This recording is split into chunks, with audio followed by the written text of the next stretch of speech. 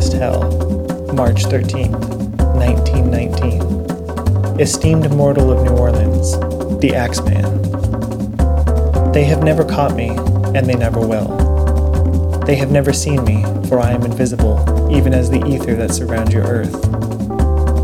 I am not a human being, but a spirit and a demon from the hottest hell. I am what you Orleanians and your foolish police call the Axeman. I am very fond of jazz music, and I swear by all the devils in the nether regions that every person shall be spared in whose home a jazz band is in full swing at the time I have just mentioned. If everyone has a jazz band going, well, then so much the better for you people. One thing is certain, and that is that some of you people who do not jazz it out on that specific Tuesday night, if there be any, will get the axe.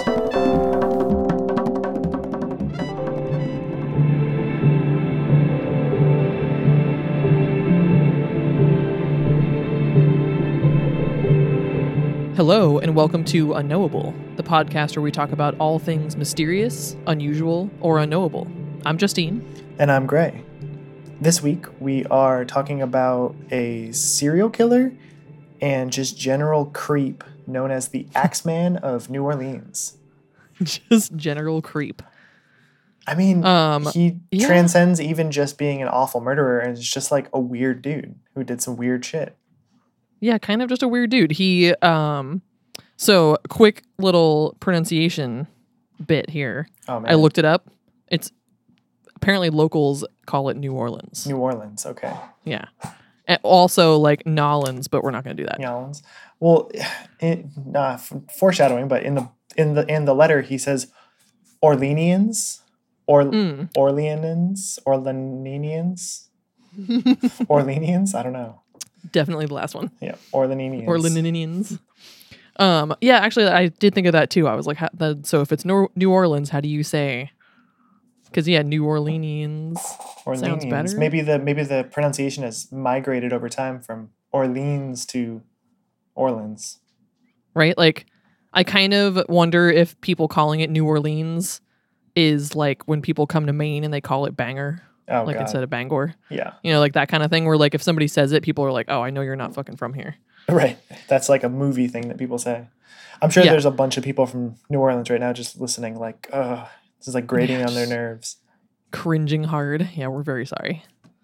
There's at least one person, I think, per episode that we offend with some pronunciation of something. It's the way it should be. It's the way it should be. Keep you on your toes. Exactly. So the Axeman of New Orleans was obviously an American serial killer. So potentially active from May 1918 to October 1919, but we will talk a little bit about how that may have been his second spurt of kills. Right. Never identified, and their murders remain unsolved to this day. Dun, dun, dun. Yeah. So, as his name implies, the victims were usually attacked with an axe, which almost always belonged to the victims themselves. Interesting. Which is kind of cool. I thought about it. Like, on one hand, I was like, I don't know how many people would have an axe in their house nowadays. But then thinking back to 1918, a lot of people were chopping wood for firewood and things like that. So, like, an axe was just a thing that you had. Right. It is kind of ballsy, too, to go to someone's house to murder them without a weapon. And without then a weapon grab the and weapon just there. hope. Yeah. Like, that must have been, if that was like his, so then I guess it begs the question, was that his preferred weapon, or was that just a thing that he knew people would have? Well, we'll see. It's very possible that that was a weapon that he came to over time. Like, he may have experimented first with other other weapons, we will see. May have used an axe as a weapon of opportunity at one point and was like, yo, this is it. Yeah, this is what I've been craving. Well, when I was reading about this, somebody like in a Reddit thread was like, what the hell was going on that there were so many axe murderers back then? And somebody was like, it wasn't really necessarily that they were just like, oh, axes are dope. Like, it was just like, oh yeah, there's axes everywhere. It's a perfect murder machine too. Yeah. Oh, yeah. Like, axes are intense and you could pretty easily hurt yourself by accident. So imagine somebody swinging one at you. Although we'll see from this too, that like way more of these people survived for longer than I thought that they would after being struck with an axe. Oh yeah, this was very reminiscent of like Zodiac for me. Yeah. I was like, huh, he wasn't very good at this. No, he really wasn't. No, not. I mean, I like. Okay, I shouldn't say I like any killer. I don't like any killer. But as far as being interesting, I think this is more interesting than Zodiac, personally. Right. But similar in some ways. Like, kind of sucked at killing people and wrote a creepy letter. Was trying to like big dog the cops. You know, like, oh, I'm so cool, you can't catch me, even if I try to directly communicate with you. Yeah, like I'm gonna reach out. Although, yeah, there's so many things to say about like, oh, we're gonna talk about that later. But yeah, we're gonna talk about it later. But yeah, he used the victim's own axe. He almost in every case, a panel on a back door of the home was removed by like a chisel or something similar. Seems and he inefficient. typically just left those things. Yeah, I know, like right, like chiseling out a panel of the door. And now I'm trying to imagine how big that space would be, and it doesn't seem like it'd be very big to get through. You know what I mean? Like just take one panel off a door. That seems small. Well, I'm assuming he took the panel off and then like reached through and opened it from the inside. Oh yeah, duh, that makes sense. Didn't like, like this whole time. Slip his way through like a cat door. Yeah, I'm like imagining him, like you see those videos of like the octopus that can like go inside that tiny box. I'm like, oh, this guy just has no bones. Okay. Or like Toombs from the X-Files. Yes. Oh shit, yeah, that like just came into my head when I said no bones. Oof. Boneless axe murderer. If you listeners don't know yet, we love the X-Files, and if you haven't watched it, you should. Yeah. What are you even doing with your life? Yeah, what are you even doing? Okay, so he probably didn't climb in the hole, but that would be cool if he did. Right. And then attacked one or more of the residents with either the axe or also a straight razor. Oof. And he never removed any items from the victim's home, so robbery wasn't really a thought for the law enforcement. Right. So yeah, we're just gonna jump right into the victims. Let's go for it. Seems like the place to go. So victim number 1, Joseph Maggio, attacked May 23rd, 1918. So Joseph was an Italian grocer, which you will see, listeners, as we go along, that this is a common theme. Yep. Killed while sleeping, also a common theme, alongside his wife, Catherine, at their home on the corner of Upper Line and Magnolia Streets, where they conducted a barroom and grocery. Broke into their home, cut both of their throats with a straight razor. Oof. And upon leaving, bashed both of their heads with an axe, perhaps to conceal their real cause of death. Perhaps. Joseph survived the attack, but died minutes after being discovered by his brothers Jake and Andrew. Yikes. Like, how do you survive your throat getting slit and then getting hit in the head with an axe? I had the same exact thought. I was like, damn, like, especially for his brothers, of all people, to find him. Yeah, that must have been quite a scene.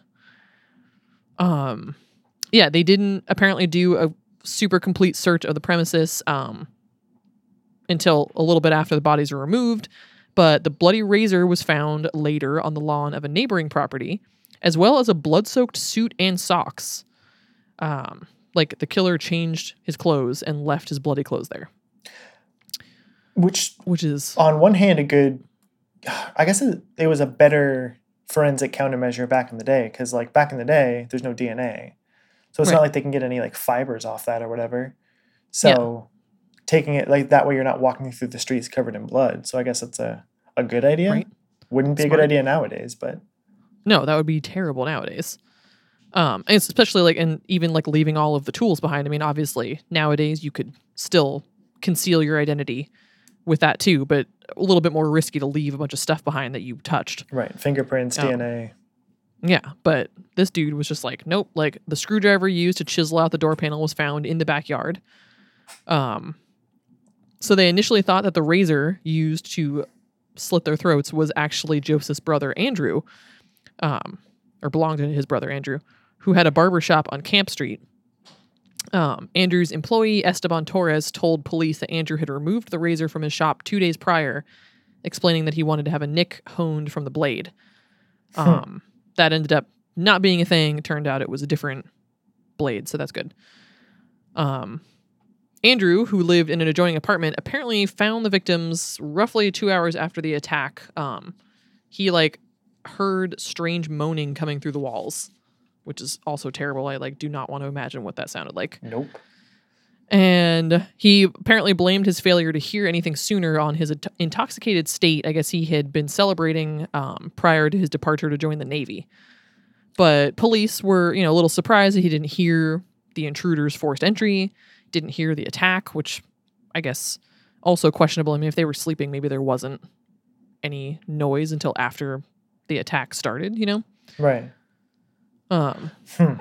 Yeah, it's weird that he didn't hear the attack, but he heard the weird moaning coming through the wall. Yeah. Because, I have never hit somebody in the head with an axe, but I imagine that it makes probably a pretty loud noise. I hadn't thought about that too deeply, and now I'm really upset about it. Yep, I'm not psyched that I'm considering this, but here we are. Well, it's true, and I do wonder, I don't know how loud it would be to, pry the thing off the door and to get in. Maybe that really wouldn't make that much noise. I don't know. I mean, yes, technically a forced entry, but it's not like he broke the door down or broke a window. Maybe he could do that pretty quietly and I just feel like a lot of, the quietest part of that whole situation would have been him, moaning through the wall after. Right. I guess maybe he could have, been at the height of his drunkenness when the attack happened, and then he was sobering up when the moaning was happening. If it was a couple hours later, then he's like, wait a minute, what's that noise? No, he became a prime suspect for those reasons, because they were like, that's weird. This is potentially your razor and you didn't hear anything. One of the things I read did say that he heard the moaning, didn't go right in. He went out of the apartment, and I guess the other brother, I think one other brother, or maybe two other brothers, must have lived close enough by that he went to their apartments to be like, yo, something's going on. And then they all went in and found him. So that almost seemed weird to me. And he was ruled out as a suspect because they just didn't have enough evidence. But that seemed a little odd to me too, that if you heard your brother on the other side of the wall making some terrible noises and you thought something, whether you thought he was sick or hurt or whatever, it just seems odd that you'd go and get your brother or brothers to come with you. That almost to me felt like I could see how it was looked at he wanted other people there to be like, oh my God, look what I found. Totally by accident. Right. Get your story straight kind of. Yeah, exactly. If he found them and then told them later, then nobody else was there when they first went in. So he needed, witnesses or whatever when he first found them. But again, I'm leaning hard into this person that ended up not being guilty at all. Right. We'll see too that you can tell that the police department kind of didn't know how to handle a random serial killer, because every single one of these cases they were just grasping at straws to find some kind of coherent motive and some kind of clear suspect, when it's really probably just a serial killer killing for sadism rather than somebody trying to rob them or somebody close to the family or whatever. Yeah, it doesn't. The connections in these murders, as you listeners will see, is not really anything. It doesn't seem like this killer knew these people. It doesn't seem like this was personal in that way. It was potentially personal in a different way that we'll talk about. But I mean, think about it too. They, the term serial killer wasn't even a thing back then. Wasn't even close. And they didn't understand or really, talk about the sort of psychopathy behind serial killers. They didn't know all of those connections, and it was kind of, I mean, I was reading a little bit about the crime in New Orleans at the time, and it was there was crime, but a lot of it was what you'd think of, disputes between people who knew each other and robberies and things, but it wasn't really stuff like this. Right. Which, I mean, even nowadays, it's primarily stuff like that still. It's not that common that there's an actual just somebody killing just to kill. But yeah, so the brother was a prime suspect, but he was released. They really couldn't get any real evidence on him, and he had talked about a strange man who was seen lurking near the residence. They found a cryptic message written in chalk on the pavement a short distance from the scene of the crime that said, quote, "Mrs. Maggio will sit up tonight just like Mrs. Tony." So the police theorized that this message referred to Mrs. Tony Chiambra, who was one of a number of grocers of Italian descent killed and attacked during a similar period from 1911 to 1912. That's kind of what I was hinting at earlier. The majority of those victims were also attacked in their homes with an axe by a man who entered their properties by knocking out a panel in the back door. So most likely the same dude. It's pretty on the nose. Or, this is a real serious copycat, but it's believed by many that these two time periods were connected and this was the same dude. Why there was a chunk of time missing in there, we're not sure. That's going to be theorized later, but right. Kind of creepy that this, was potentially his first killing back and he referenced an older murder. So, maybe even sort of letting law enforcement know, like, I'm back, bitches. Right. Which, I'm fucking back. Given what else we know about him, would make sense for his personality. Yeah, exactly. So, yeah, Joseph was first victim. I mean, I guess technically his wife, Catherine, was the first. Her throat was cut so deeply that her head was nearly severed, and she actually drowned to death in her own blood. Jesus, that is dark. Yeah. Yeah. Drowned to death in her own blood. Yeah, like asphyxiated on her own blood. Ugh. Which, yeah, something about beheading. I mean, I know like nobody's into that and nobody's like unaffected by that, but that in particular, reading about crimes, there's something about the idea of like a head just barely hanging on that like freaks me the fuck out. Yes. Yeah, that's like very terrible. Dark. Especially like finding that. Yeah, and like I guess the idea if it was done with an axe would seem like, okay, yeah, like an axe is super heavy and like you could just, I mean, not that I've wielded an axe that many times in my life, but I feel like you could just one good whack on somebody and like, boom, there goes their head. But to do that with a straight razor is like, shit, man. And I always wonder if it's like one clean, just like with a straight razor, or is it like like multiple passes, or are you sawing? Ugh. Yeah. So he came out strong with his first two victims. Yeah. Well, first two confirmed victims. Right. Yeah. First two of this spree. Right. So yeah, that's late May. Then about a month later, June 27th, 1918, Louis Bessumer and his mistress, Harriet Lowe, were both attacked in the early hours in the corridors at the back of his grocery at the corner of Dorgenois and La Harpe. Nice. Perfect pronunciation. Right? Maybe we'll see. Giving the street names only because A, they were provided when I was looking this up, and also if people live in New Orleans, maybe they want to go check it out. It'd be kind of cool. Yeah, I mean, or you live near those streets and you're like, oh fuck, didn't know this happened here. Bessumer, I'm just gonna go with that for his pronunciation. That's what I'd say.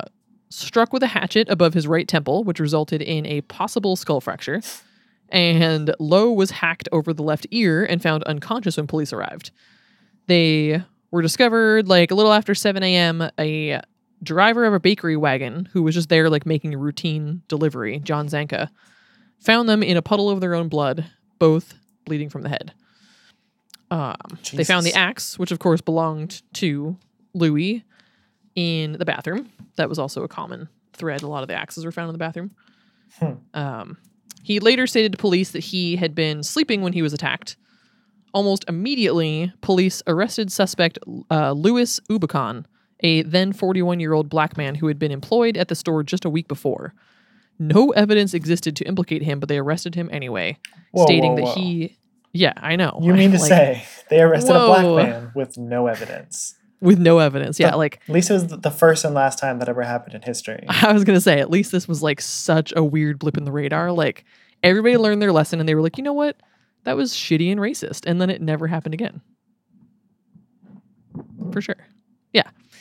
So, yeah, they said that he offered conflicting accounts of his whereabouts that morning, which, again, like, side note to say, if I am ever questioned about where I was on any given day, like, and somebody thinks that I'm a murderer, I'm fucked, dude. Like, I can't remember where I've been. Oh my God, right? Like if somebody was like, where were you last Wednesday at 2 p.m.? I have no idea. Right? I'd have like to literally no idea. I don't even know what resource I would go to try to figure that out. Maybe like my text messages. Right? Yeah, like I'd have to look through my own info. I'd have to like go into my photo roll, which would give me some indication because I do take a lot of photos, but like it would be I would not be able to give a clear answer. I would just completely blank out. Yeah. It would be more or less a guess. Like, this is my best guess for what I was doing. Yeah. Like, I was most likely home. And then they'd be like, oh, you weren't blah, blah, blah, like at Dunkin' Donuts getting another frozen chocolate. And I'd be like, oh shit, you're right. Yes, I was there. And they'd be like, oh, you weren't coming back from a photo shoot? And I'd be like, oh shit, yeah. Like everything they said, I'd be like, oh, right. And they'd be like, yeah, this is really suspect. You definitely killed this person. And it'd be bad. So this poor dude, like, obviously was aware that racism existed, and he just got arrested for something that like he had nothing to do with. And they're like, where the fuck were you? And he's like stumbling over his accounts, and they're like, yep, you're fucking guilty. Mm-hmm. Sucks. Yeah, this was like height of the KKK too, or like the initial emergence of the KKK. So, oh yeah, this is he was probably not getting a fair shake from these cops. No. Yeah. Shortly after the attempted murder, Harriet Lowe stated that she remembered being attacked by a mulatto man, but her statement was discounted due to her disillusioned state. Robbery was said to be the only possible explanation, yet again, no items were missing from the home. Thankfully, Uba Khan was later released as police had insufficient evidence, naturally. Right. And then the media kind of like blew up because Bessemer himself, I guess, had like a trunk full of letters written in German, Russian, and Yiddish in his apartment. And so police suspected he was a German spy. Government officials began like this full investigation. And then like weeks later, she was like in and out of consciousness in the hospital, and Harriet told police that she thought he was in fact a German spy. So like he was arrested. And then again, he was released because they didn't really have any evidence, and 2 of the lead investigators were demoted due to unacceptable police work. And then poor dude was like arrested again. Yeah, I know, like, right? Like unacceptable police work. Maybe the same dudes who arrested the other dude. I don't know. And then, yeah, he was arrested again in August after Harriet, who was actually dying at this point at the hospital. She had like a failed surgery to, treat her wounds. She stated that it was actually Louis who had attacked her with his own hatchet. And then he was charged with murder and served 9 months in prison before he was acquitted in May 1919 after like a 10-minute jury deliberation. So that was a good time. Right. Yeah, so a lot going on there. So he lived. Louis was fine. So attempted third murder victim, but actually lived. But Harriet, as much as she did not die on the scene, she did die later. Rushed to the hospital. She ended up kind of becoming the center of like a media circus because she just over and over was making these like really scandalous statements about the case and just lying about shit. And then she already was like going crazy about that. And then people found out, they just assumed, I think, that she was the wife. But then his actual legal wife arrived from Cincinnati. I don't know what the story was there. Right. But then it was like, oh, wait, this woman's actually just his mistress that was living with him. Cool. Dun, dun, dun. So just like inflamed all this drama. She kept talking about how she like didn't like the New Orleans chief of police and she didn't want to comply with questioning. And, but yeah, like a few weeks after the attack, when she initially got out of the hospital, she returned back to his home. I guess one side of her face was paralyzed from being attacked with a hatchet. And then they tried to perform surgery to fix that, and she died after complications from that. So that's awful. See, so I don't want to tip my hand too much here, but personally, I think that none of that messy personal bullshit had anything to do with these murders. I think that this is a perfect example of like random stranger murder, and the police are just grasping at straws and dig up all this dirt because people's lives are messy. And if you dug into probably almost anybody's life, you dig up stuff like this, and it muddies the investigation. Right. And not to say that it's like distracting them from actually finding the real serial killer, because I doubt they would have anyways, but I don't know. Right. Just seems like bad police work. Or maybe not. Yeah, no, definitely bad police work, but also like just standard police work back in the day. Right. And also like, I mean, I guess, as always, and this is still true today, like all these news sources want things that will sell and things that will keep people interested, but like there's no need really to like the fact that she was a mistress didn't really have anything to do with it. Like all this stuff that she was saying about like hating the police or whatever, like didn't really matter in the case. So the fact that the newspaper and stuff was like relaying all this information is just like, come on. Right. Not necessary. We don't need that. Messy. So, yeah, that was the second couple attacked. So we've got technically 3 dead out of 4 so far. Then number 5 was Anna Schneider, 28 years old and 8 months pregnant. She was attacked in the early evening hours, August 5th, 1918. She lived on Elmira Street, and she woke up to find a dark figure standing over her before she was bashed in the face repeatedly. Jesus, that is like worst case scenario. Yeah, so like you wake up because you have like that weird feeling of like somebody's in the room, and then boom, that happens. It's almost like what's that phenomenon called? Sleep paralysis. Yes, it's like sleep paralysis, except it's real. Yeah. Shout out to Joel, who has experienced sleep paralysis, and someday we will finally do an episode on it. Yeah, my wife Abby, she has sleep paralysis, not like regularly, but every once in a while. Fuck, dude, that sucks. Yep. Why did I not know that? Freaky. Seems like a thing I should know. Yeah. Ugh. Yeah, not cool. Yeah, so you wake up and you're like, oh, weird, another sleep paralysis. And then, nope, it's real. And your face is bashed in. Her scalp was cut open. She was discovered after midnight by her husband, Ed, who was returning late from work. She claimed she remembered nothing of the attack. Thankfully, she gave birth to a healthy baby girl just a couple days after. Jesus. Yeah, her husband told police nothing was stolen from the home besides $6 or $7 that had been in his wallet. The windows and doors appeared not to have been forced open, and authorities came to the conclusion that the woman was most likely attacked with a lamp that had been on a nearby table. James Gleason, who police said was an ex-convict, was arrested shortly after she was found, but he was also released due to complete lack of evidence. And this is the point when lead investigators began to like publicly speculate that maybe this was related to the previous incidents. They kind of started to see like there's something going on here. But a little again, bit of a pattern. They're like, shit, we have to find somebody who did this. Wasn't there that guy who got released from prison relatively recently? It must have been him. Yeah, must have been that guy. Just grabbing like pretty much every one of these cases. They're just like, who's the nearest person that maybe did this? Literally, like let's arrest him. The first person they thought of. No critical thought. Yeah. No thought at all. Like, and he's like, yeah, I wasn't even like in the city. And they're like, oh, fuck. Dang it.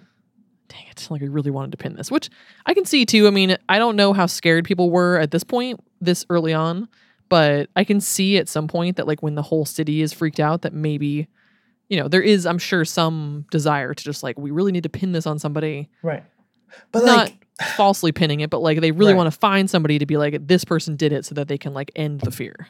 That's the thing though. I feel like a lot of cops have tried to do that throughout history. You just like, we're just going to grab somebody and pin it on them, and then we can like pat ourselves in the back and go home. And it's like, yeah, then like people feel good for like a day, and then that murderer strikes again, and then you're like, oh shit, now you look like an idiot, and a murderer is still out there. Well, right. Then there's still the fear and the danger, and now people have less confidence in your ability to keep them safe. So now they're like more scared than they were. Plus, like all these like innocent people are like being like pulled into a murder investigation, and we're reading their names as if they're murderers like 100 years later. Yeah, exactly. Yeah, no, it sucks. So, okay, so that's 5 people so far, 3 of them dead, 2 alive. She lived. Technically, if her baby was a potential victim, the baby lived. Everything's good. So then we've got Joseph Romano, an elderly man living with his 2 nieces, Pauline and Mary. This was August 10th, 1918. Pauline and Mary awoke to the sound of a commotion in the adjoining room where their uncle resided. They entered the room and discovered their uncle had taken a serious blow to his head, which had 2 open cuts. The assailant was actually fleeing the scene as they arrived. They were able to distinguish that he was a dark-skinned, heavy-set man who wore a dark suit and a slouched hat. Joseph was very seriously injured, but was able to walk to the ambulance once it arrived, although he died 2 days later due to severe head trauma. The home had been ransacked, but no items were stolen. Authorities found a bloody axe in the backyard and discovered that a panel on the back door had been chiseled away. So this murder in particular apparently created like a state of extreme chaos in the city. Now residents are scared, waiting for an Axeman attack. Police were like receiving reports in which citizens claimed to have seen an Axeman lurking or saw like somebody jumping over a wall, things like that. Right. So I just want to say too, so the description is that he had dark skin. Yeah. And I'm dubious of that because statistics show that serial killers almost never strike outside of their racial like group or whatever. So like white people kill white people, black people kill black people. Right. So a black man killing Italian people would be not unheard of, but rare. So yeah. Oh yeah. Definitely much more likely that he was just a white guy. Yeah. And it was dark outside. So they're like, oh, he had dark skin. And it's like, yeah, that's because it was dark. Yeah. Like there was not lights on. It's a shadow. Yeah. Yeah. No, I know. Very unlikely. And I'm pretty sure like they are the only ones who described him as being dark skinned. I think everybody else that saw him said that he just looked like a white guy. So yeah, probably some like ingrained racism there. And yeah, also just like not getting a good look at him. Right. But very unlikely that he actually was dark skinned. Right. I think. Just want to throw that out there. Yeah, just tossing it out there.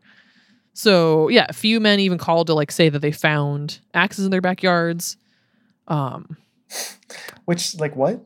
Like he's just going around like throwing axes in people's backyards but not murdering them? Like what does that mean? I don't even know. Yeah, they're like, oh shit, he was here. Like what was he like? He just picked up an axe and like got halfway across the yard and he was like, you know what? Never mind. I'm not feeling like murdering today. Like I'm really hungry right now. Yeah. Just gonna head home. Man. John D'Antonio, a then retired Italian detective, made public statements in which he hypothesized that the man who had committed the Axeman murders was the same who had killed several individuals in 1911. He described the killer as an individual of dual personalities, a real-life Dr. Jekyll and Mr. Hyde. That's the closest to like psychoanalyzing a serial killer that we're gonna get in this story. Oh yeah, pretty much. Like that's about as far as it got. As I feel like this John D'Antonio was like one of the only people who was like, you know, it's like something weird going on here with this guy. Right. But yeah, so they're kind of starting to like link up. You know, this is clearly a pattern here. People are freaked. Some kind of personality issue here. So yeah, this poor Joseph Romano died. Later, again, like, I guess these two people who died later, like, technically you killed them, but, like, you didn't kill them on the spot, man. You had an axe. How do you not kill a person with an axe? Right. Like, you gotta, like, dude, if you have any, like, physical fitness whatsoever, you can do some serious damage with an axe. But almost every single one of these cases, there's somebody who survived. Either, like, fully survived or survived for long enough to, like, be noticed to have survived. Oh yeah, like yeah, them finding him alive like that. I mean, technically, I'm like, okay, he didn't die in the moment, and maybe it said, you know, they heard a commotion, they went in, and then he was fleeing, so maybe he didn't know there were other people, and he just got interrupted, so he would have finished the job if they hadn't come in, but still. Right. So then we've got Charles Cortimiglia, an immigrant who lived with his wife Rosie and infant daughter Mary, on the corner of Jefferson Avenue and 2nd Street in Gretna, Louisiana, which is a New Orleans suburb across the Mississippi River. So we're now at March 10th, 1919. Wait a minute, where were we at before? Okay, Joseph Romano was August 10th, 1918. So he had a few months off. Took a vacation. People were probably starting to feel good. Yeah, they're like, oh, okay, this is done. And then no. March 10th, screams were heard coming from the residence. Grocer Orlando Giordano rushed across the street to investigate. He noticed that Charles, his wife, and their daughter had all been attacked. So the wife, Rosie, stood in the doorway with a serious head wound, clutching her deceased daughter. Ugh. Jesus. Yeah. Charles lay on the floor, bleeding profusely. They were rushed to Charity Hospital. They both had skull fractures. Nothing was stolen, but a panel on the back door had been chiseled away, and a bloody axe found on the back porch. The back panel on the doorway still keeps like, it's a weird little detail. Yeah, like, it's I know. Totally a compulsion. Like it's, what is it? Is it MO or is it? Yeah. Yeah. So it's totally like it's an obsessive compulsion for him to do that. Because I'm sure there's easier ways. Like back then, windows were like so easy to break. Right. You could like easily just like, I'm sure that they were like unlocked because it was like the 1920s. How good could the locks even be? Right. So like that has to be part of the ritual. Like pulling the panel out and then going in to murder somebody has to be part of it. Yeah. I would think so. Because I would think that, there just would have been easier ways. Like picking the lock would have been easier, I would think. then chiseling away this panel and then slithering in with your no bones. Just pouring your boneless body through the door. Yeah, just like a little boneless puddle, and then he just like, comes to his full form. So Charles was released 2 days later. His wife remained in the hospital. While in the hospital, apparently the Gretna sheriff, Louis Marrero, sorry for that weird, Louis, harassed the couple. Questions like, who hit you? Was it the Giordano's? Frank did it, didn't he? That's good. Frank was, grocer E. Orlando Giordano. His son was named Frank. According to the doctor who treated her, Rosie always said to the sheriff that she didn't know who attacked her. After she was released, Marrero immediately arrested her as a material witness and put her in the Gretna jail. And apparently she was only released when she signed an affidavit implicating their neighbors. Again, the neighbors who found them and helped them. E. Orlando was a 69-year-old man and considered to be in too poor of health to even have committed the crimes. And Frank was 6 feet tall and 200 pounds. So, see, it said too large to fit through the panel on the door. So they were thinking he went through the door. So, maybe he just had really thick forearms. Yeah. Charles completely denied his wife's claims, and yet police arrested and charged the men, of course. They would later be found guilty. Frank was sentenced to hang, and his father got life in prison. Supposedly, Charles divorced his wife after the trial because he was just like, fucking A. Jesus. But 9 months later, Rosie went to the Times-Picayune and told them that she had falsely accused the two. And they were thankfully released from jail, so nobody actually went to prison for life or got hanged. Good. Yeah. And so one of the stories that I read was saying that she got pressured into implicating them and then later was like, oops. One of them said that she had admitted later that she implicated them because of apparently they were rival grocers, which is part of, I think, what the police wanted to kind of pin this on was oh, you guys are supposedly, E. Orlando had taken them to court for something, some dispute in the past. So I don't know if it's just again, the police just wanted that to be it and wanted to be come on, just say it was them who did it. That is so such a Victorian thing to say. They were rival grocers. Yeah, I know. I was just trying to imagine, what was this world? He priced his flour at 1 cent a pound. We have it 2 cents a pound. Yeah, he was totally undercutting us. I don't even know. I mean, they were neighbors. You rushed across the street. So, they had stores across the street from each other. If we're assuming, it seemed like most of these people, that was, the thing, is that you lived, above or, you lived in the back of or above your store. Right. So, if that's true, then, they did have stores across the street from each other. Bad business move. Why did the other person, whoever opened it second, why did they do that? Right? There. Yeah. I mean, it's nowadays, you got, 2 Starbucks across the street from each other. Starbucks on every corner. I always hate when people say that. Yeah, and they're both busy as hell. Yeah, and they're also owned by the same company, so it's different. Yeah, it's different. So, yeah, that was a whole thing. So, again, that was shitty. The 2 adults lived, the baby died. Really sad. Jesus.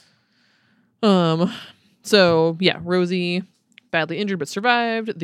Mary, the 2-year-old daughter, killed while sleeping in her mother's arms. Oof. Wow. Yeah, it seemed like one of the stories that I read was the wife, Rosie, heard her husband being attacked and ran in with the daughter. And I don't know if she was trying to fight the guy off or what was going on, but I was kind of wondering, I'm how was the daughter already in her arms when she was killed? But I think that's what it was, that she ran in with the daughter being oh my God, what's going on? And, didn't expect to see a man with an axe. And there he was. Yep. So, yep. Then we've got... So, okay, should we talk about the letter now or talk about it after? I think now, because this is where it fits in chronologically. Okay. All right. So, yeah, that was March 10th. So all these murders have already happened. Yeah, a bunch of murders have already happened. This killer is known as the Axeman of New Orleans or the Axeman. Also the Boogeyman, he was referred to as. Generic, but okay. Just creepy. Yeah. So, yeah, March 13th, was it the Times-Picayune that got this? I think so. They got a super spooky letter. Yes, they did. It's intense. It was basically at the top, it said hottest hell, March 13th, 1919. Esteemed mortal of New Orleans, the Axeman. They have never caught me and they never will. Dun, dun, I'm going to do dun. this really dramatic. Yeah. They have never seen me, for I am invisible, even as the ether that surrounds your earth. I am not a human being, but a spirit and a demon from the hottest hell. Okay, I don't know how to say Orleanians or Orleanians. Damn it. I think it's got to be Orleanians, man. Okay. I don't give a shit what people from New Orleans say. Wow. Dude, we don't know how many listeners are from New Orleans. Look, also, to be fair, it's New Orleans. So Orleans, France has the monopoly on how to pronounce their own name. Wow. I never even thought about that. You know? Okay. Just saying. I am what you Orleanians and your foolish police call the Axeman. When I see fit, I shall come and claim other victims. I alone know whom they shall be. I shall leave no clue except my bloody axe, besmeared with blood and brains of he who I have sent below to keep me company. Dude. But he sent them below, but they're also keeping him company. Just saying. Like he's not already below. Bad form. No, he's coming up from below to kill them so that like they'll be down there when he gets back. Oh, I see. Okay. Oh, yeah, but very reminiscent of the Zodiac Killer, who's quote unquote collecting slaves for the afterlife or whatever. Yes, true. Yeah, there's some parallels here. The Zodiac might have been inspired. Okay. If you wish, you may tell the police to be careful not to rile me. Of course, I am a reasonable spirit. I take no offense at the way they have conducted their investigations in the past. In fact, they have been so utterly stupid as to not only amuse me, but His Satanic Majesty, Francis Joseph, etc. Oh, I forgot who is Francis Joseph. Francis Joseph. You keep reading and I'll figure it out. Okay. But tell them to beware. Let them not try to discover what I am, for it were better that they were never born than to incur the wrath of the Axeman. Okay, side note, I think you should probably chill a little bit with that because, like, again, there's a bunch of people he tried to kill and didn't succeed, so I'm not sure he can go as far as to say it's better that they were never born. Yeah. Okay. I don't think there is any need of such a warning, for I feel sure the police will always dodge me, as they have in the past. They are wise and know how to keep away from all harm. Undoubtedly, you Orleanians think of me as a most horrible murderer, which I am, but I could be much worse if I wanted to. If I wished, I could pay a visit to your city every night. At will, I could slay thousands of your best citizens and the worst, for I am in close relationship with the angel of death. Now, to be exact, at 12:15 earthly time on next Tuesday night, I am going to pass over New Orleans. In my infinite mercy, I am going to make a little proposition to you people. Here it is. I am very fond of jazz music, and I swear by all the devils in the nether regions that every person shall be spared in whose home a jazz band is in full swing at the time I have just mentioned. If everyone has a jazz band going, well, then so much the better for you people. One thing is certain, and that is that some of your people who do not jazz it out on that specific Tuesday night, if there be any, will get the axe.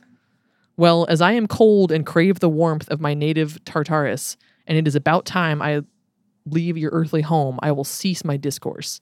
Hoping that thou wilt publish this, that it may go well with thee, I have been, am, and will be the worst spirit that ever existed either in fact or realm of fancy.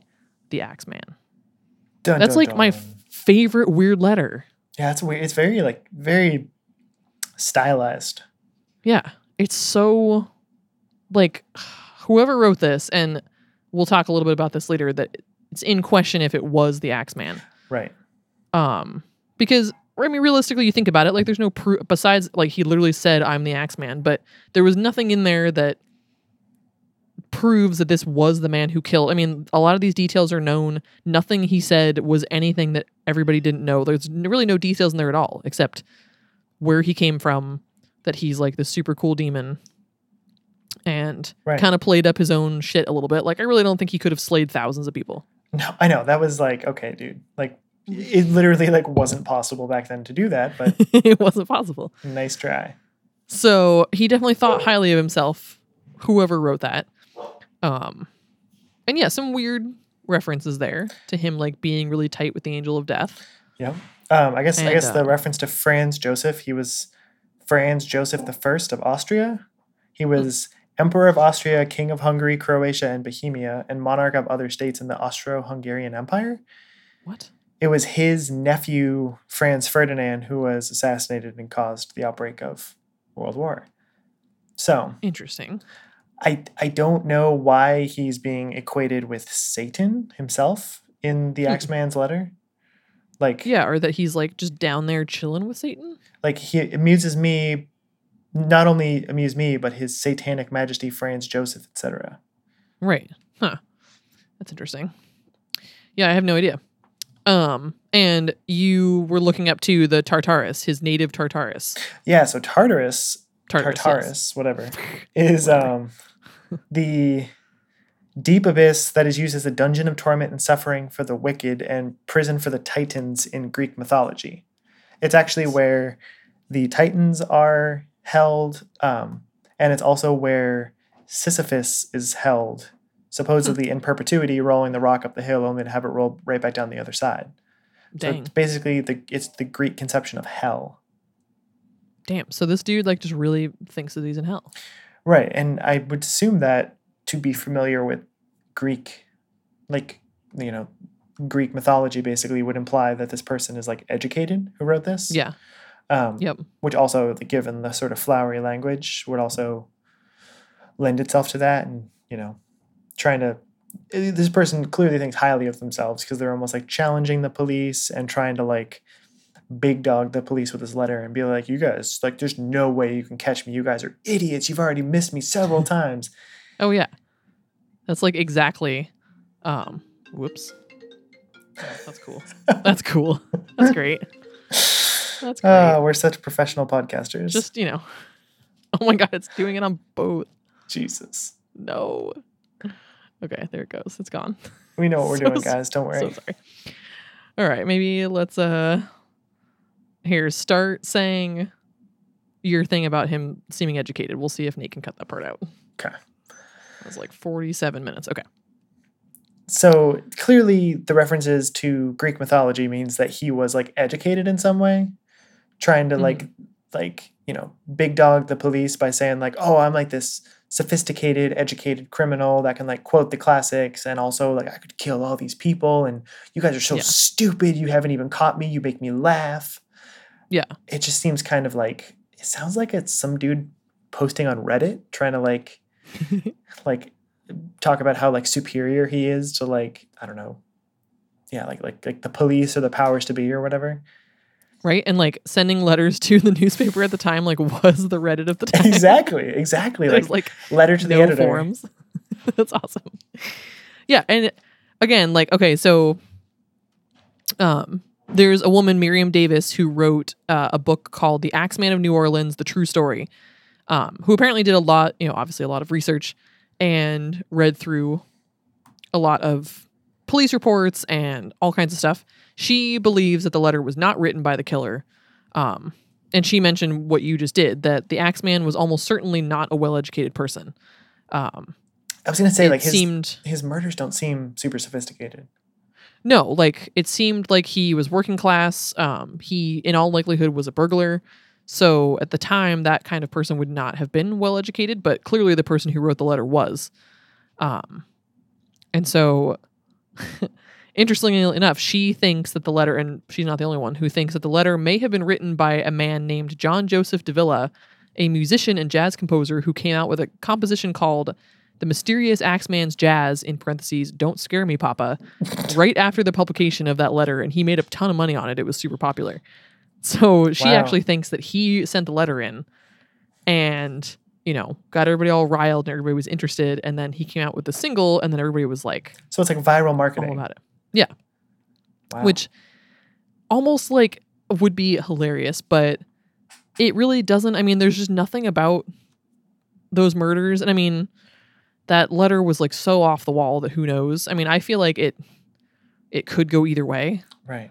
And also, I don't know. Like, it didn't contain, I mean, like, the whole legend of Tartarus isn't, like, a super deep dive into Greek mythology. Like, it's pretty, like, top down. So it could have been somebody who wasn't super educated, who, because they've pulled off, 5 or 6 murders at this point, felt as if they were super smart and intelligent and was trying to like like appear more intelligent to like people out there, to kind of like, almost like playing a role, like, oh, I'm actually this sophisticated murderer when really I'm just some dude breaking in with an axe.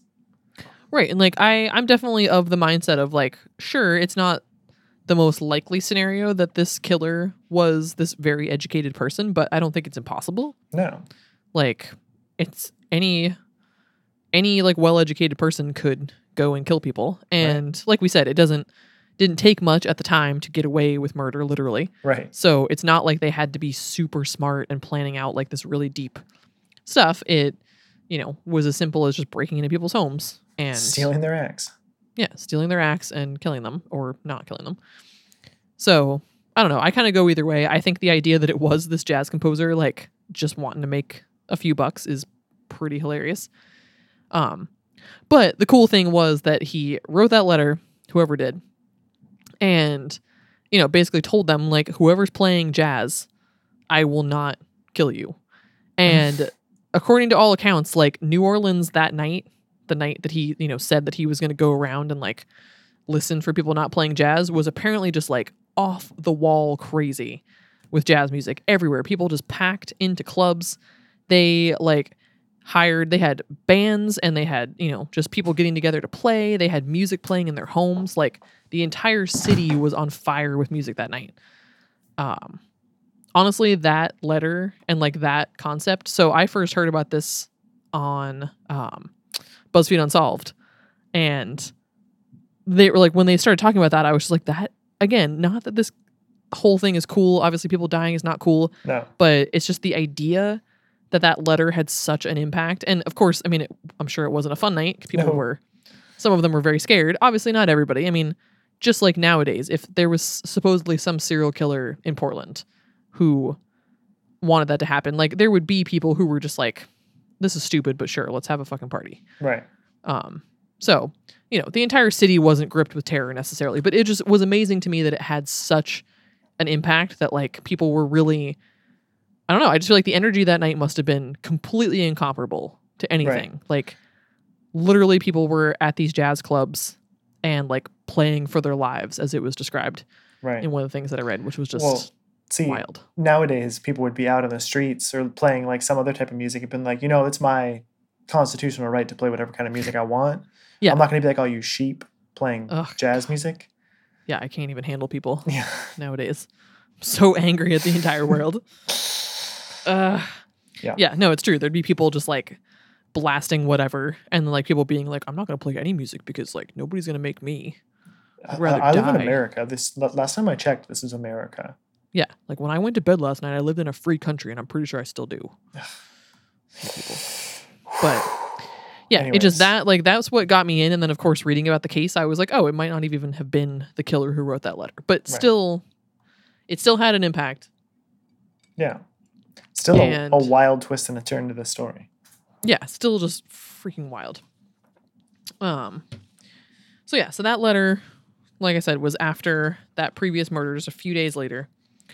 And then, kind of had another few months of a break. It wasn't until August 10th, 1919, that Steve Boca, a grocer, was attacked in his bedroom as he slept. He woke in the night to find a dark figure looming over his bed. And I guess it said he ran to the street to investigate the intrusion and then found out that his head had been cracked open. Jesus. He ran to the home of his neighbor, Frank Janusa, where he lost consciousness and collapsed. Again, nothing taken from the home, and a panel on the back door had been chiseled away. He recovered from his injuries, but couldn't remember any details from his trauma. And, this was the first attack after the letter. Then, August 10th. So a few weeks later, September 3rd, Sarah Lauman was attacked at night. Neighbors came to check on her, I guess, since she was only 19 and lived alone. And they didn't get any answers, so they broke in, and they found her unconscious on her bed, suffering from a severe head injury and missing several teeth. This one, very questionable if it was actually the Axeman. The intruder had entered through an open window and attacked her with a blunt object. Weirdly enough, a bloody axe was discovered on the front lawn. And she recovered as well, but couldn't recall any details. So I don't know if it's possible that, like, I mean, the other side of the axe is blunt, right? Like, yeah. It didn't say what part of the axe was bloody. Is it possible that I don't know why he would enter through the window that time. But maybe he like was just tired and he's like, God, why do I keep, like, I could have just gone through the window this whole time. Why have I been chiseling a panel out of this door? Yeah, like, this is bullshit. I don't know. Did he just, like, attack her with, like, the butt of the axe instead of the sharp part of the axe? I don't know. I mean, variety is the spice of life. Right? He was just like, even when you're a murderer. That other way just gets so messy. Right. And clearly it doesn't work any better. He's like, maybe this will work better. Yeah, didn't work better. So, yeah, he's now a couple murders in where he didn't actually kill anybody. And then the last one, also unsure, Mike Pepitone, October 27th, 1919. His wife was awakened by a noise and arrived at his bedroom door right as a large axe-wielding man was fleeing. Mike had been struck in the head and was covered in blood. And I guess there was, like, blood spatter all over the room. Jesus. But his wife was unable to describe any characteristics of the attacker. And as far as I can understand, Mike, I don't think he died on the spot, but I think he died later. So he was a successful murder. And then that was it. Mike Pepitone was killed and the Axeman never struck again. That was just done. Interesting. So, yeah. So, going back to some just general info about all this stuff. So I kind of went on, like, a little bit of a dive as far as, like, I didn't realize how prevalent Italian Americans were in New Orleans. I guess I didn't know either. No, like, so yeah, there had been an Italian business community sort of, like, establish itself in New Orleans before the Civil War. And by 1900, the city had the largest Italian community in the South, about 20,000 Italians, a majority of which came from Sicily. So a lot of them were working on, like, sugarcane and cotton plantations. And it said that, like, as immigrants, they didn't really understand the racial hierarchies of the South. So they didn't see any shame in working alongside black people. Right. But many of the white people in the area did look down on them for that because those were jobs that they would not have taken. I think that this is still the height of, like, Italian people not being white in the view of racists. Oh, yeah. Like, there's a whole subset of racists who think that Benito Mussolini, the inventor of fascism, isn't a white supremacist because he's Italian and they don't think that Italians are white. Oh, yeah. Yeah, so, this was absolutely a prevalent mindset at the time. Right. And they were Italians were largely Catholic as well. And so Catholics were looked at, again, as like if the KKK wasn't burning crosses on black people's front yards, they were burning crosses on Catholics' front yards. So I wonder if it's like a sort of like double racism. Oh, yeah. Yeah, they definitely, like, this was kind of thought of like they weren't black, but they weren't white either, basically, is how people were looking at them. Right. Like, they were thought of as, the stereotype was that they were dirty, they were criminals. But even so, the French Quarter became so full of Sicilian immigrants that by, like, the early 20th century, the lower part of the French Quarter was known as Little Palermo. Oh, wow. Yeah, it was huge. So one of the most common upward trajectories for an ambitious Sicilian in New Orleans was that of plantation worker to truck farmer to grocer. So 1880, Italians owned 7% of grocery businesses in New Orleans. By 1900, it was 19%. And then by 1920, which was right after these murders, it was 50%. Wow. Yeah, these just Italian immigrants were not content to stay laborers. They worked really hard. They lived on very little. They saved, like, every penny. And then a lot of them had goals to go into business for themselves as soon as they could. So they just weren't, again, I think part of the racist idea here is white people being angry that these immigrants not just be happy with being laborers out in the field and, like, how dare they make something more of themselves, which is just so fucked. Classic America. Yeah. So despite them being so successful, there is still prejudice and stereotypes. Sicilians in the city tended to have this distrust of local authorities, and they had this means of settling disputes called vendetta, which we know that word. Right. So many shootings and knife fights happened along Decatur Street that it was nicknamed Vendetta Alley. Jesus. Didn't help that New Orleans chief of police, David Hennessy, was mortally wounded in a rain of gunfire in 1890, and he insisted that, quote, the Dagos got me. Wow. Casual racism. Yeah. He had previously been involved in a violent dispute between two Italian factions. So these attacks happening by this Axeman, like, scared the shit out of these other Italian people. Like, there were men staying up all night with weapons to protect their home and their families. And so, of course, just like it would happen today, there, like there's these stereotypes as far as Italian people being involved in the mafia. Mm-hmm. And typically, like, the average citizen doesn't really understand what the mafia is. So a lot of these locals, in my notes I said, i.e. white folks, tended to just assume that these killings were mafia related because, of course, like, Italian people. Right. But again, that New Orleans detective, John D'Antonio, a nationally known expert on the mafia, rejected the idea, saying that if it were related to either the mafia or Black Hand, which was a type of petty extortion where the victim was threatened with violence if money wasn't paid. Which, right. Basically, he said if that was the case, if this was something mafia related, there wouldn't have been survivors.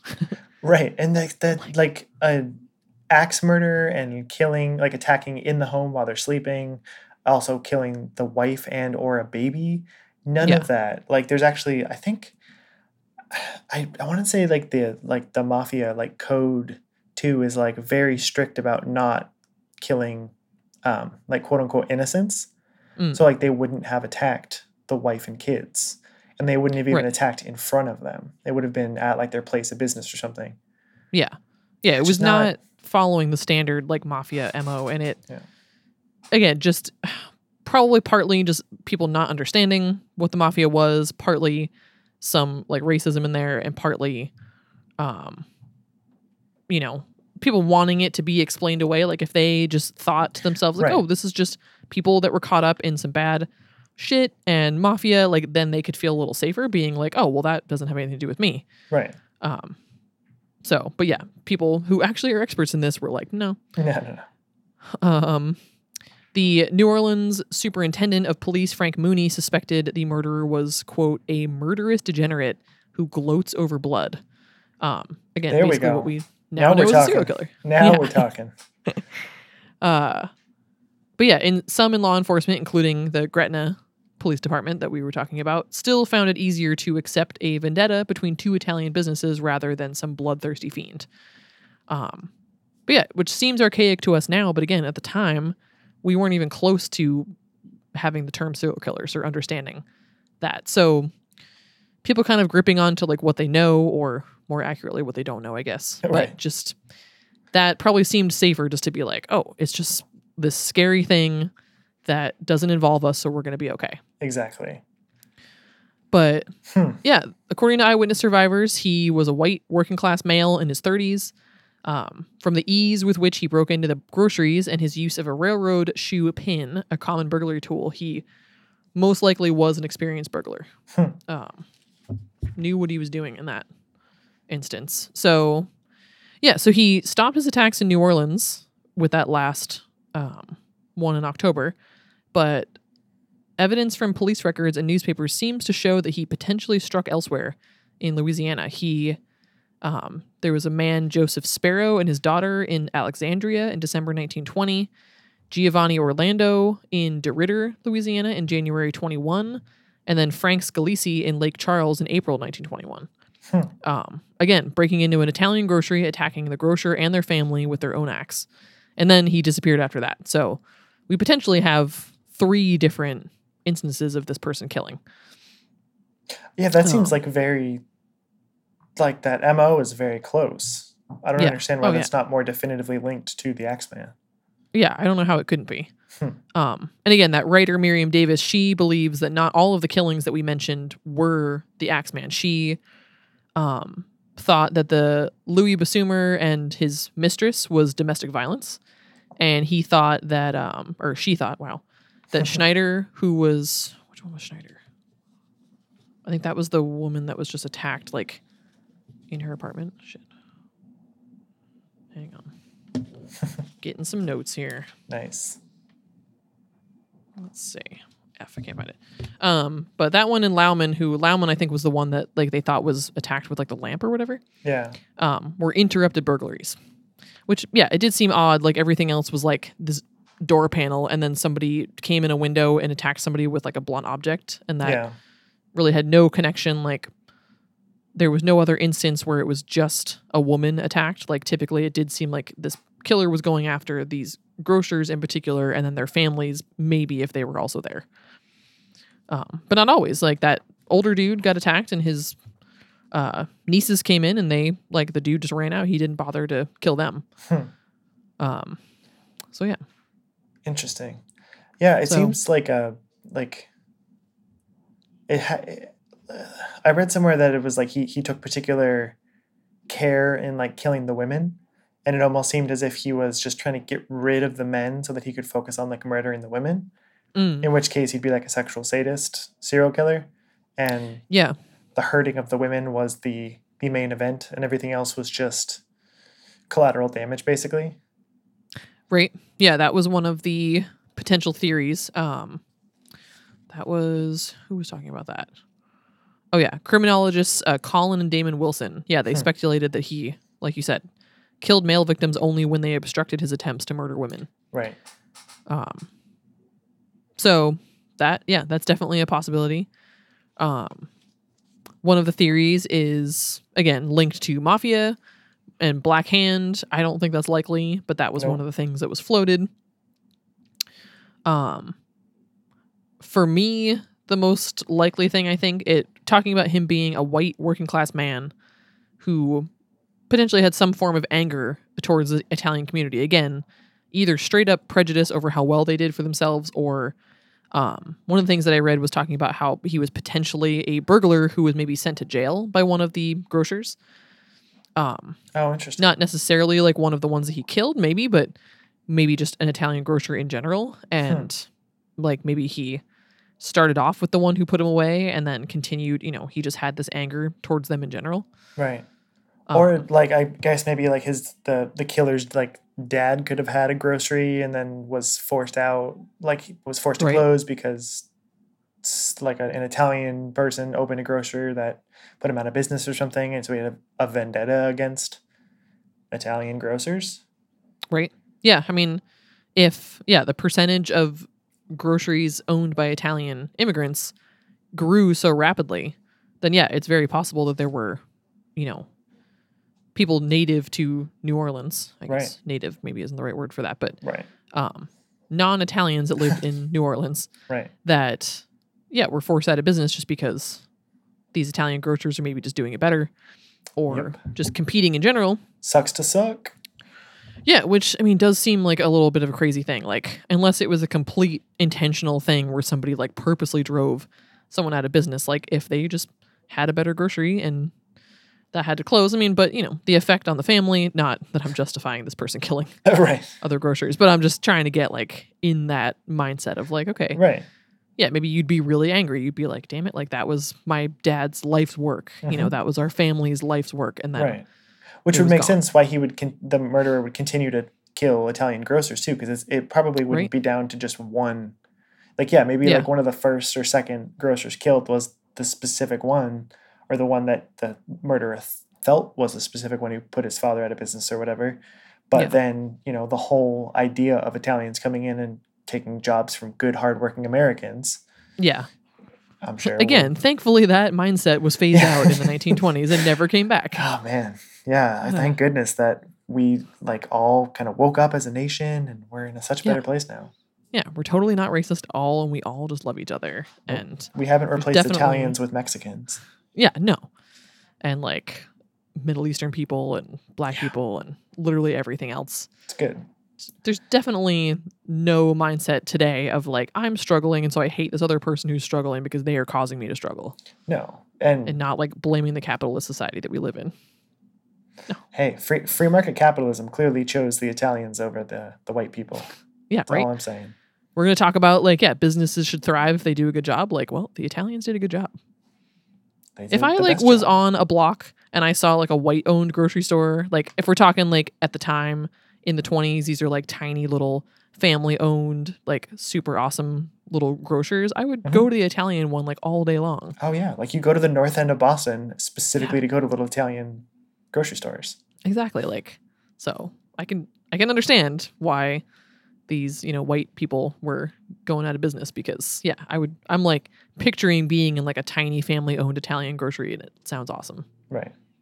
So it's interesting. Yeah. This case also kind of reminds me of Jack the Ripper in the sense that there's, it's very high profile. The victims are the big sort of focus of the discussion of the case. Yep. And there's no like, I guess there's maybe a couple ideas of who it could have been, but there's no definitive like this is it. Oh yeah, not at all. Like this is one of the few, I think, like this where there was no real solid theory. Like the next one we'll talk about is probably the most solid there was, but even that doesn't really stand up. One of the theories was that it was this man Joseph Mumfre. Mm-hmm. Yeah, really the only legitimate suspect that actually like had a little bit more going for him than anybody else. He led a blackmailing gang in New Orleans that targeted Italian Americans. So in December 1920, a year after the murder of the Axeman's last victim, supposedly in New Orleans, Mike Pepitone, Mumfre himself was shot dead by Pepitone's widow. She claimed that he was the Axeman and that she remembers seeing him run from the bedroom that night that her husband was killed. He also served time in prison from 1912 to 1918. So right after... That would explain the gap in murders. Exactly. Like right after that first run and then right before the second run. And he also left New Orleans right after Pepitone's murder, which possibly explained why the Axeman attack stopped so abruptly. Though, if we look at those 1920 and 21 ones that were potentially the Axeman in New Orleans, that wouldn't be linked to Joseph Mumfre unless he came back, only because when he left New Orleans, he went to the West Coast. From what I read, though, there's not even definitive evidence that Mumfre guy even existed. Well, exactly. It's, there's no really good evidence, like, fully proving this guy existed, so it's possible that he's just an urban legend. Right. So, or, I mean, like, it was the 1920s, and you could just, like, fly under the radar, like, your whole life. Oh, yeah. Who knows? Like, and I guess it's possible. I mean, he left New Orleans. We don't know for sure how quickly he got to the West Coast. Maybe he just left New Orleans, killed some more people in Louisiana, and then hopped over to the West Coast. Right. Wasn't that long after. So who knows? But he was the most kind of solid theory as far as like that making some sense. He was in prison for this time period that made sense to kind of explain this gap. So yeah, obviously copycat killers is one of the ideas. Not all of the Axeman attacks, at least that are potentially linked to the Axeman, follow the same MO. So there could have been a few genuine Axeman attacks and then either some copycats or, like we said, if that one was a domestic dispute, maybe some burglaries that went wrong that just kind of like got lumped in. Right. It does seem like there were definitely a few that were for sure the same person, but I don't know if all of those were really the Axeman. Right. I would say the ones where the door panel was removed, more likely than not, are all the same guy. But the ones without that particular signature, it's up for debate. Yeah. I mean, it's not impossible that a serial killer would stray from their MO, but I don't know. I feel like... Yeah. Not as likely. Given that this seems to be like a compulsive sadist, I feel like that would be a part of the ritual form. You know, like it just seems unlikely that unless there was some mitigating factor that prevented it from happening, I don't feel the murder wouldn't feel right or be satisfying for him if he didn't have that part of it. Well, yeah, and I think like the link to the Italian grocers seems like even more important. That why would there be all of these grocers and then like just this random woman, you know? Right. A random like pregnant woman by herself and a random 19-year-old. Like that doesn't fit at all. Right. No, it doesn't at all. I just don't know. Same thing with the letter. I don't know. I could go either way on the letter. Yeah. It seems like cool and weird enough that it it could be. I know that serial killers tend to be narcissists, so it makes sense that he's trying to like play with the police and have this, playing God basically, and making, having control over what a whole city does for a night would be a very powerful thing. Yeah. So I can see how that would be, satisfying for a radical narcissist like a serial killer. But on the other hand, people confess to serial killer crimes all the time when they are clearly not. Like, it's proven that like when the Son of Sam was happening, there was a bunch of people who confessed to the Son of Sam killings, and it just happens every time. Oh, yeah. It's a weird thing that humans do, but we do it. Yeah. So I could totally see it just being some guy trying to sell jazz records. Yeah. Like I said, I can also go either way. I do want it to be the killer, but yeah, I think like if I feel like it makes sense to lean more towards him having some issue with these Italian grocers, whether it's something as personal as like, avenging his own family, or something as impersonal as just being against these, again, like not white and not black people having so much success, and that like really bothered him. Right. I just don't think that the letter matches up with those reasonings. Right. To me, like those seem very separate. Like if he was just like an angry person that was seeking this kind of weird revenge on these Italian immigrants for whichever reason, the letter just doesn't fit with that. No. And then if we go by like who he seems to be from the letter, then targeting Italian grocers doesn't fit with that either. Right. It just doesn't seem like that. Seems more like he would, not have a random array of victims, but that it just wouldn't be so specific to be these like male grocers. I just don't understand how those match up. So I don't know that it makes sense that it would be him. I want it to be him, but I just don't know. I don't know. I still like the letter though. Yeah, it's good. It's awesome. One of the best anonymous letters I've ever read. It really is.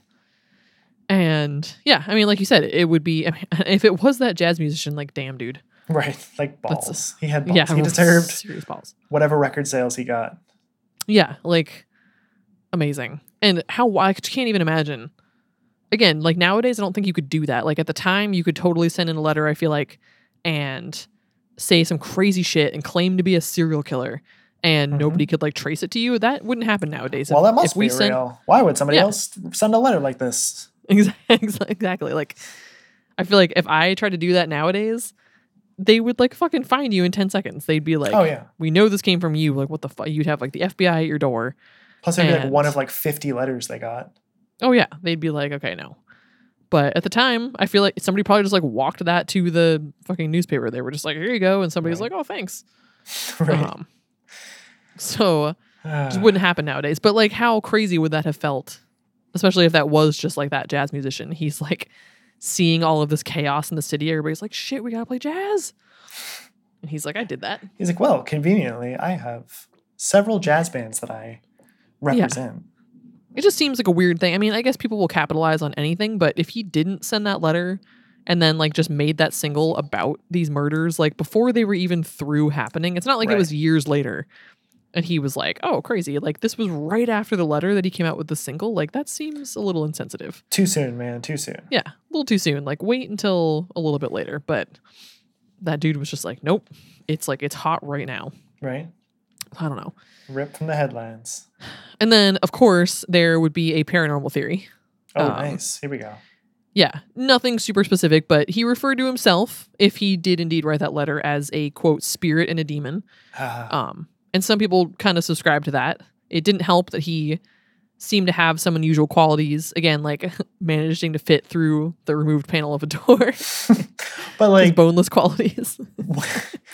If you can condense yourself enough to fit through the panel of a door, I feel like you wouldn't need to remove the panel. You could fit yourself like under the crack of the door, or through an open window, or like down a chimney or some shit. I feel like it would have been tombs.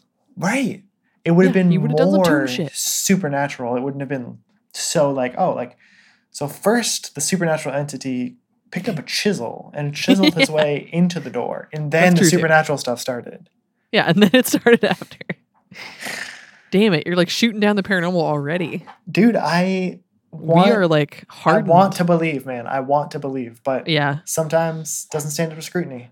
No, this one doesn't for me. And I mean, it was never meant to, but I had to include the paranormal theory because it was talked about. It wasn't just me. He also, like, again, he fit through the door, but he was described as being large. So it's like, how did he fit? Did he morph or like change shape? And then, or did he have no bones? Or did he open the door from the panel in the door and then just go through the door and then boneless. Close it after? Boneless wings. That would be ridiculous for him to open the door. Yeah, it'd be crazy. And also, he disappeared pretty quickly after the killings, quote, like he had wings. Which, so I mean, I don't know, people... Yes, it's Mothman. They said he was big. He's big and muscular, just like Mothman. He had ripped calves. He had really ripped legs. They were like, damn, look at those legs. That dude works out, by landing on cars while he's flying. I mean, to be fair, too, like, it's nighttime. There wasn't... Electric lighting may have been a thing, but it definitely wasn't widespread. So it was dark as hell. Yeah. So if you go outside, you're like 10 feet away from the door, you're gone. You faded into the darkness. Yeah, you're gone. That's true too. So if people like saw him fleeing, again, people are just confused by shadows, I think. Yeah. They're like, oh, he's dark skinned. Oh wait, he like left the door and then he was just gone. Like, no, it's just dark, man. He just faded away like mist. Yeah. He disappeared into the darkness. Nope. Just no light. Yeah, so that one that wasn't a strong theory, and I do not subscribe to it. But, of course, I like it. I want to believe. Oh, and so that reminds me, I read this thing today. I'm going to paraphrase this badly, but this writer, I wish I could remember her name now. Dang it. Anyways, this writer had this Twitter thread that was talking about how people come to subscribe so hard to conspiracy theories and what it is about their brain that does that. She was talking about I think she was saying she worked at a summer camp and that the kids were just terrible. And she said she has these gnarly scars on her legs, I think. And she told the kids the whole time she was at the summer camp pretty much that she had been attacked by a shark. This was this crazy story. And she said she had tons of details. It was really comprehensive of a story, and these kids were enthralled by it. And then she said somewhere towards the end, before the last week of summer camp, she finally admitted nope, I just ran through a plate glass door. That was the whole story. That's all I did. But she said that these kids, they were really disappointed. They were like, wow, you lied to me. But they still wanted to hear the shark story again. They knew it wasn't true, but they wanted to hear it again. Because it's the better story. It's the better story. It's more interesting, and it kind of is, it's better than reality in some ways. It's scarier, and it's darker, and it's more insidious, but it's better than the truth, which is sometimes pretty boring, and more predictable and more disappointing. When you look at stuff today where it's you can explain a million things with a conspiracy that is this wild thing that has tendrils and everything, or you could just usually boil it down to some rich white person did something terrible for money. Mm-hmm. And it's more interesting to go with the crazy conspiracy because that's more, there's just more to it. So it was kind of about reading about the paranormal theory of this reminded me of that, because I was yeah, as much as I am well aware that theory is the absolute least likely theory of all of these, that's the one I want to believe because it's just cool. That's how I live my life.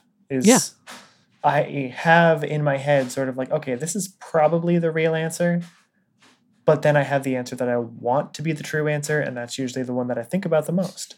Yeah. I want him to be some weird demon spirit that disappeared into the ether. I don't want it to be some dude who just hated Italian people. Exactly. But that's most likely what it was. Yeah. Because that story is disappointing and it's too, that's too real. I guess that would just be oh, of course. It's just that.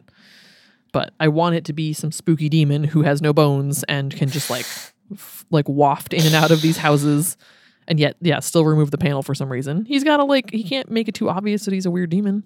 Right. Spooky. He's got to be demon. Yeah, spooky boneless demon. We need to have a shirt that says that. Just a shirt that those three letters, those three words. Yeah, with periods after each. Spooky boneless demon. So, yeah. But it made sense. And I was reading that thread, and I understand that is geared towards people more nowadays who are believing in dangerous conspiracy theories right now that, they'd rather QAnon. Not. Yeah, the QAnon stuff, like COVID being a hoax, shit like that, because that's more interesting than like, oh no, there's just a pandemic that's ravaging our country specifically. Yeah. That is because our leadership is shit and we knew this going into it. But we'd rather believe that it's some fucking hoax, that people are like fudging the numbers, that there's all these little mini conspiracies when it's really just like, no. The more you see the incompetence of this particular administration, the more I start to question whether or not something like the New World Order is actually possible. Yeah, exactly. Because people are fucking stupid. And in order to like perpetrate some giant global conspiracy that runs the whole world secretly without anybody ever copping to it, would require so much intelligence and coordination that is clearly not present in the world right now. Yeah. Yeah. So I'm glad like we're at least on the side of believing some conspiracy theories in like a pretty harmless way, because we're just like, yeah, okay, this serial killer was probably just like really prejudiced and shitty, but let's like pretend for fun like he was a spooky boneless demon. We know he probably wasn't, but that's just a funner story. It's not the same as breaking into a pizza store with an assault rifle looking for the children being held in the basement. Exactly. And yeah, we're not like spreading misinformation about a very serious virus because we think that it's being faked so that the election can be thrown, as if like somehow we've coordinated a worldwide pandemic just for Trump's fucking sake. Yeah. So that's pretty much it for the theories. Yep. Some fun stuff that I found. First of all, there was this cool photograph that circulated on Reddit and some other places. A photo that was claimed to have been taken by a man named Edouard Martel, a French photographer who traveled across the U.S. in the early 20th century, while apparently testing his new invention, a camera with automatic exposure settings and a shutter mechanism attached to an adjustable timer. So he would apparently often hide the camera from public view so he could capture truly candid shots. Apparently neither his invention nor his photographs got him much success, because he died penniless in 1955 and left his photo collection to his daughter, Jean. She looked through the photos and came across one in particular from October 28th, 1919, showing a man entering a doorway in a row of homes in New Orleans. So supposedly it was confirmed that it was the home of Mike Pepitone, and that was potentially the Axeman himself. Dun, dun, dun. That's cool. Of course, none of this can be confirmed, including this guy's existence, which isn't that weird of a thing. He, again, was not famous or known for anything, so it's not impossible that we couldn't find proof of him existing. But in the photo, just looks like a grainy photo, and there's like just it's kind of a blurry picture too, of course. Yep. He does look mad suspicious, though. Yeah, right? You've seen the photo? Oh, yeah. Like, the dude looks shady. There's nobody else around. So, trying to remember on the notes when it said that Mike Pepitone was killed. That picture is daytime, though. I was going to say, the picture was daytime.